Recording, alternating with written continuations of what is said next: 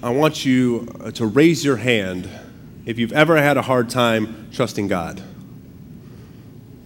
Pretty much every hand in here.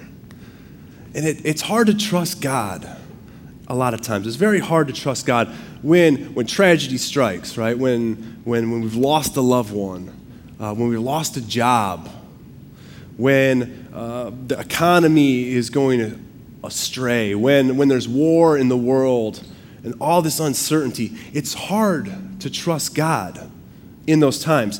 And I think everybody, maybe I'm speaking too far out of turn here, but I think everybody would probably at least verbally assent that trusting God with your whole life is probably the best policy, right? We talk about that often. Trusting God, just trust God, it'll get better. It's why we come to church. It's why we believe, because we think that there's something more. We think there's something more in this life.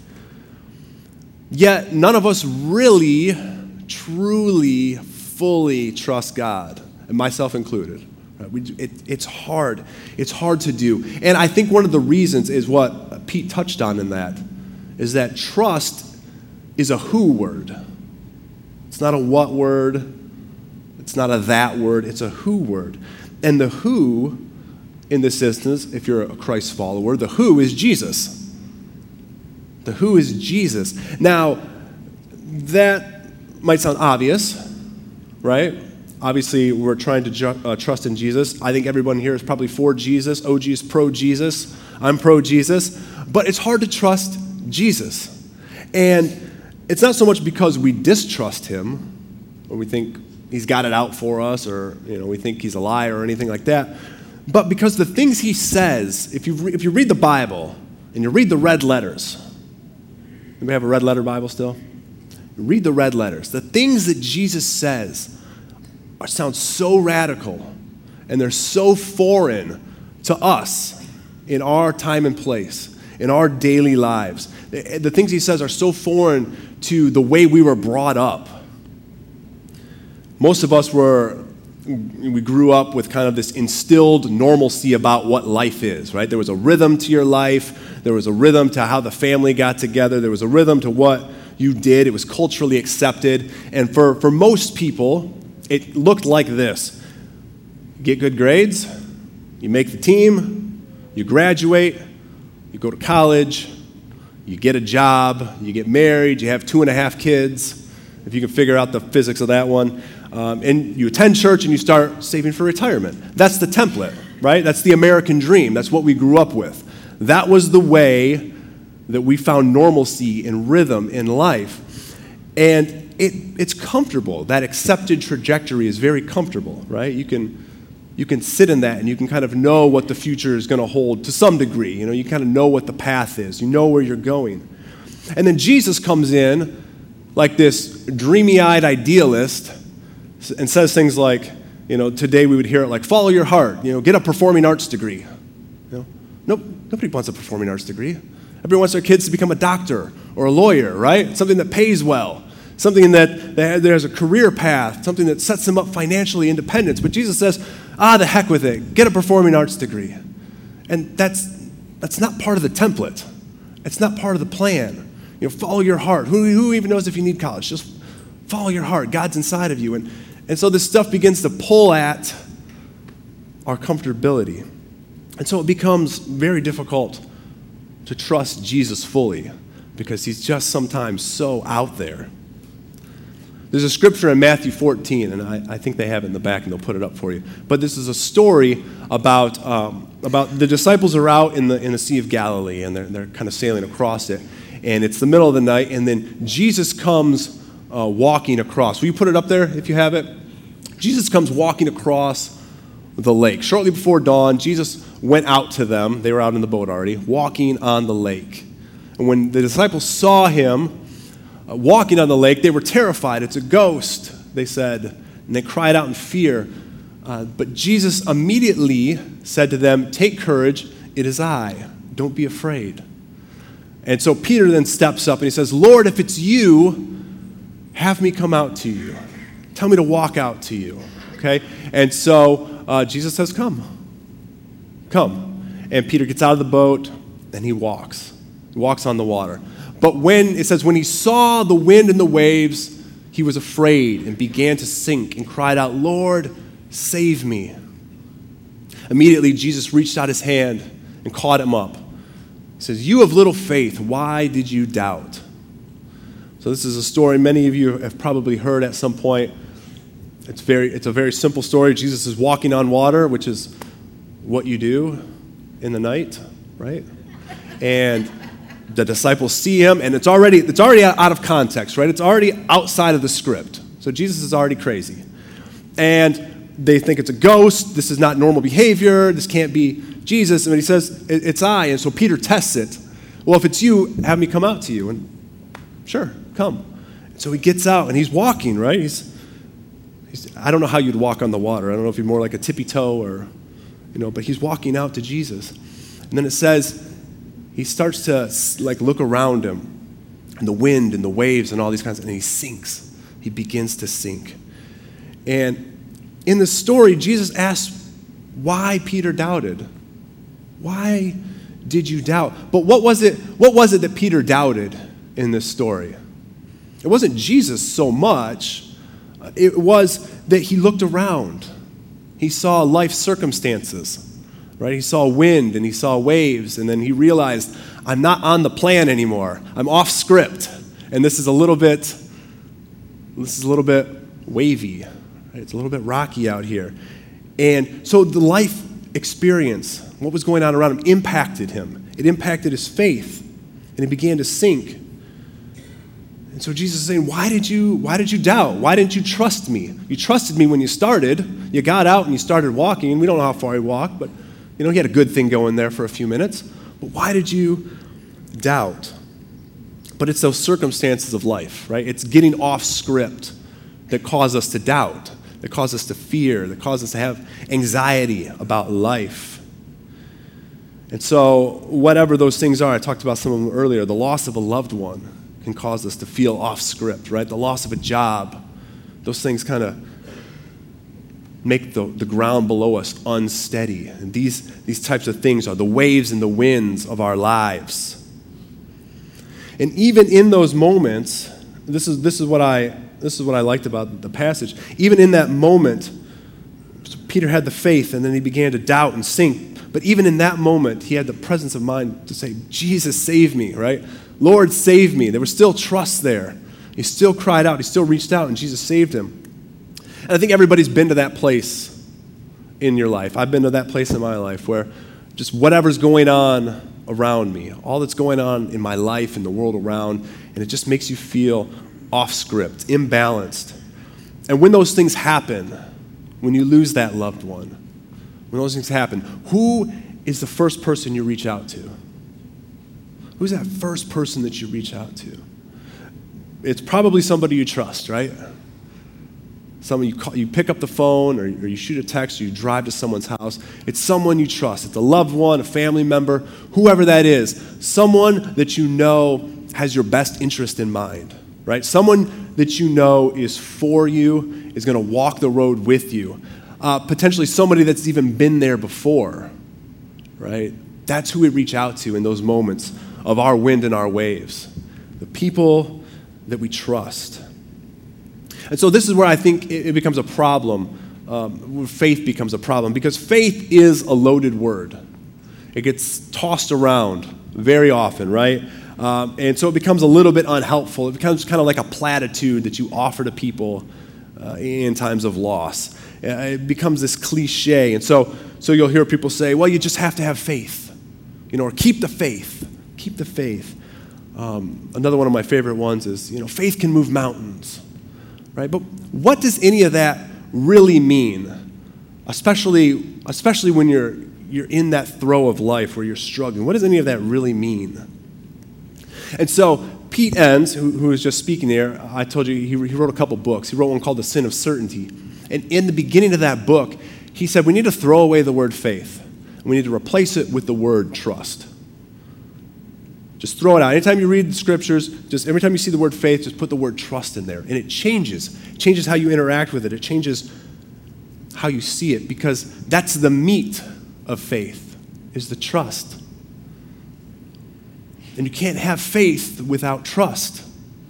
And trust, as I was talking about a minute ago, is a who word. It's a who word. And the who is Jesus. John 14:1, Jesus is talking. He says, trust God and trust in me. It's a who word. It's a person that you are trusting in. The who factor makes all the difference. It makes all the difference.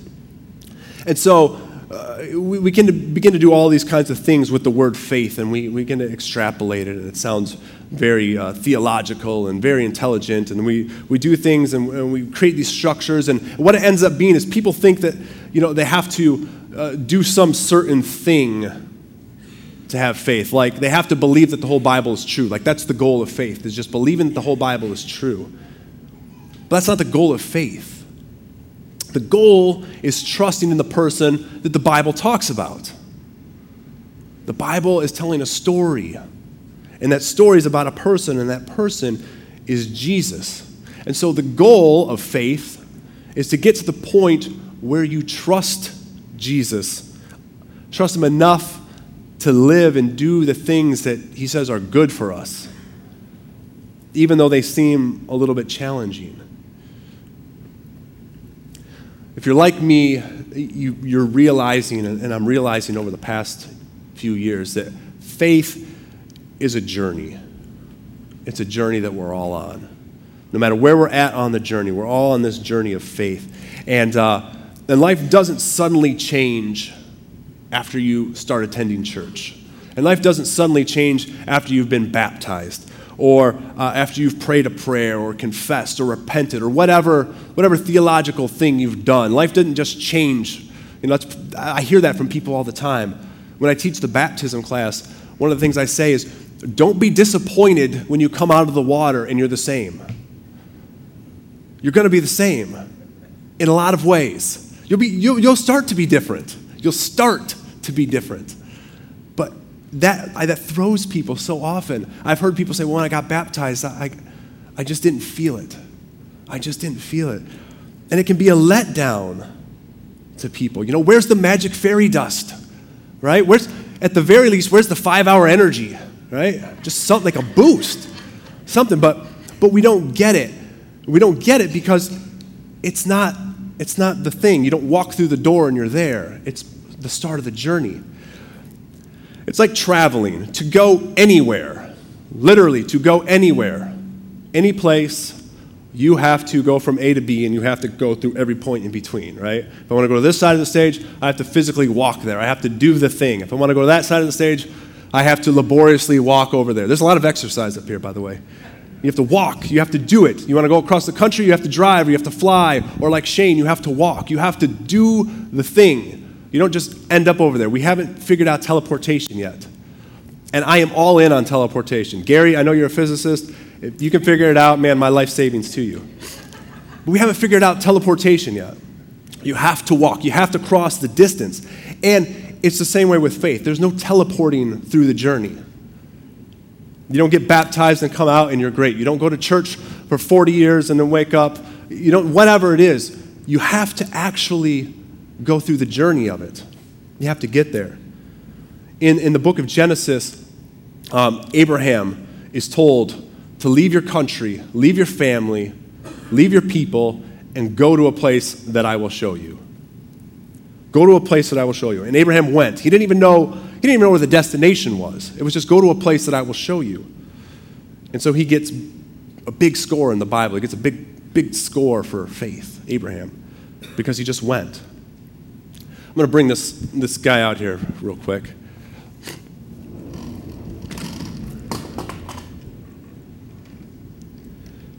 All right, so the journey of faith, this is how most people see it.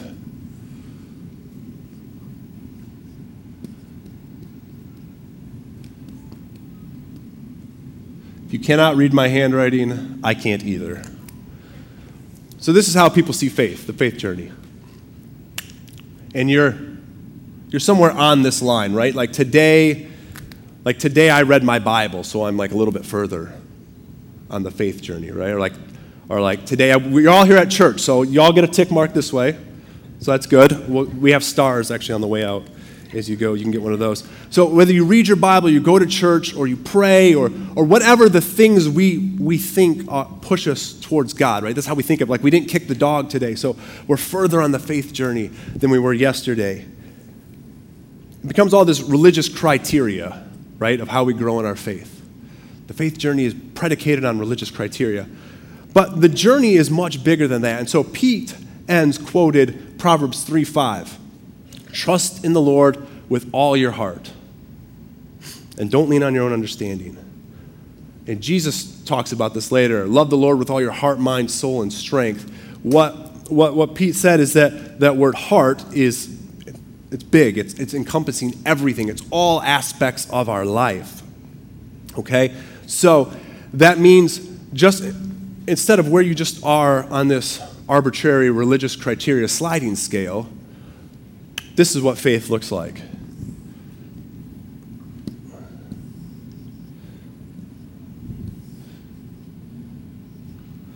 And we have things like finances, relationships. We could put down here occupation. We could put 100 things on here, right? All the aspects of your life, everything that your life encompasses. You can put it out, you can break it down. Children, self-control, resources, whatever it is. This is what faith looks more like. And so it's not just, did I read the Bible today? Did I go to church today? Oh, I did, and I'm back this way. You know, these kinds of things. It's, where am I trusting God with my finances? Or am I trusting myself? This kind of follows. Am I trusting God in my relationships, or am I trusting myself in my relationships? Am I not giving myself to other people? Am I trusting God with my job, with what I do with my career, or am I trusting myself to figure that kind of thing out? So 100 of these things, and that's what Pete's saying in this scripture. It's more than just the religious content of, did I go to church, did I give in the offering, did I pray, did I read my Bible, did I do these things? It's all of our life. Faith is all of our life. It's every aspect of our life. And so it can't just be boiled down to this. It's got to be bigger than that. And by the way, I'm not talking from the mountaintop here. I wish the stage was a lot lower right now, because on a lot of these scales, I probably tend way, way, way more towards self. If you know me, you may or may not believe this about me, but I've struggled my whole life with self-confidence, with self-worth. And that has always been a struggle in my faith walk, okay? Because when I feel like God is leading me to do something, to step out, I tend to retract and kind of go the other way. That's how I've always been. And this manifests in a lot of different ways, but one of the ways it manifests is I always feel like I have to be the smartest guy in the room or the funniest guy in the room. So if you know me, I'm loud and I'm always interrupting, right? And I'm really annoying. In fact, we found all these VHS tapes from when I was growing up. All these VHS tapes when I was like 4, and it's my brother's birthday party. My brother's 3 years older than me. It's his birthday party. All of his friends are there. He's got a cake. He's got the presents. And I'm the Tasmanian devil that's going around the table.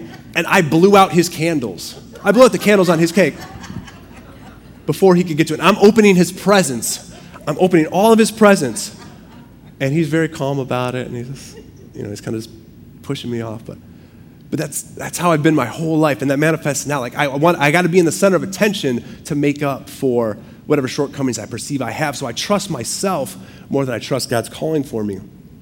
And now, this isn't a pity party, because I've also been successful in a lot of aspects of faith. In fact, taking this job, being here at Orchard Grove, was one of those. I had a great job in a steel mill for many years, and it was one of those jobs that paid well, good benefits, retirement, all that. I had days off. It was the kind of job that people hired into and they retired out of. Like, that was it. And a lot of the guys I worked with were getting towards that retirement stage. They'd been there their whole life. And I got in at 25, so the life was mapped out for me. But at some point, I decided to go back to school. And when I was in school, I took an Intro to Hebrew Scriptures class, right? Which everybody here just got really excited about. Intro to Hebrew Scriptures, right? And I got excited about it. And I told Jenna, I said, this is it. Like, I know I'm almost done, but I need to tack on a theology minor. Like, I have to do it. Like, I feel like this is what I want to do. And so I did. I did a theology minor, and then I went and I got a master's in theology. And doing that whole thing, I thought, I want to teach. Like, I love teaching. I love studying. And I've written articles and done these things because I just love to get, like, a little bit deeper. And that's probably part of my, my self-confidence issues. But I loved it. I loved it so much. And I never, ever in my life wanted to be a pastor. Never. I wanted to teach. I wanted to give you a grade, not counsel, right? I want to say, well, you just a C. That kind of faith, that's a C. So I never wanted to do this, but we felt God pulling and creating these opportunities. And finally, I quit my job at the steel mill because I couldn't finish my master's, working 60 hours a week. And Jenna was with me this whole time, and it was a struggle of our faith. It was a struggle to let go of those kinds of things. And I took 2 part-time jobs, one as an office manager and then one as a college pastor, of all things, right? Because the opportunity was there. And I did that for a few years, and then I got a call from Pastor Chris. They were looking for a small groups in adult education. And so I'm thinking, great, I can go do adult education, right? I can just teach and all this stuff. But it didn't happen that way. And now I ended up a pastor, and I love it. And that was a time when I got out of my own way just enough to that end of the scale, that God could really do something. And God's done amazing things since that in my life, and hopefully it's touched your life in some ways, hopefully more positive ways. But that's what happens, and that's this trust fall idea. Faith is a trust fall. And when you do a trust fall, it's not just your arms or your legs or your head or whatever that falls, right? It's everything. If you leave things behind when you do a trust fall, you have bigger problems. You need to call a physician immediately. It's your whole body that falls. Everything, every part of you. That is faith. Faith is trust, and our trust is in Jesus. The trust is that when you let go, he will catch you. So I've asked a couple guys to come out here and help me.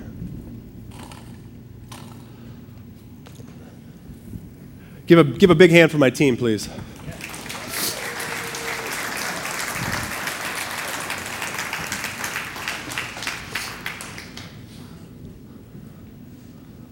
When you trust fully something outside of your control, and if you can see this group, this is outside of my control.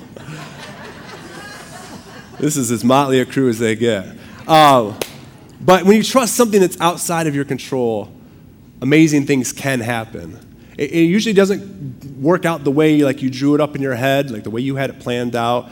It doesn't always hold to the template, of good grades in school and it doesn't. Sometimes it falls outside of that, but very often it's something very, very good. So we're going to see if it's something very, very good this morning. So guys, would you assume the position, as they say? All right. So this is before I do this, which I'm just going to stall here a little bit for time. Before I do this. This is what Pete Enns was saying. This is what faith to most people is like. Believing, right? Believing. So this is what most people would do. I believe that these 4 gentlemen who ate their Wheaties this morning can and will catch me. Ta-da. Huh? Thank you. That's what faith is like for most people. I believe they'll do it. No, they're good. You guys are good. We don't have to go through it. No, you're good. No. That's what faith is for most people, right? We don't have, it'll happen. It'll be fine. But what Pete Enns is saying and what Jesus is calling us to is a little more than that. All right, I ate a light breakfast. So what Pete Enns is saying, what Jesus is telling us, is that faith is more than just saying, I believe that if I fall backwards, they're going to catch me, right? That's belief, and that's great. But trusting God is a little bit more than that. Trusting God is when you actually fall. Did you think I was going to go that time? You actually fall, okay? So let's see if this works. You guys ready? Okay.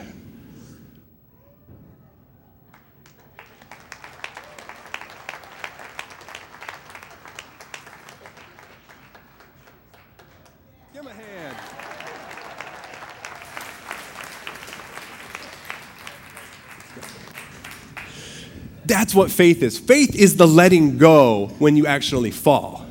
You can believe it all you want to, but when it happens in life, it's will you let go?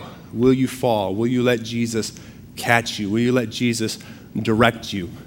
Which side of this will you end up on? That's what our faith is. That's what it's supposed to be made out of.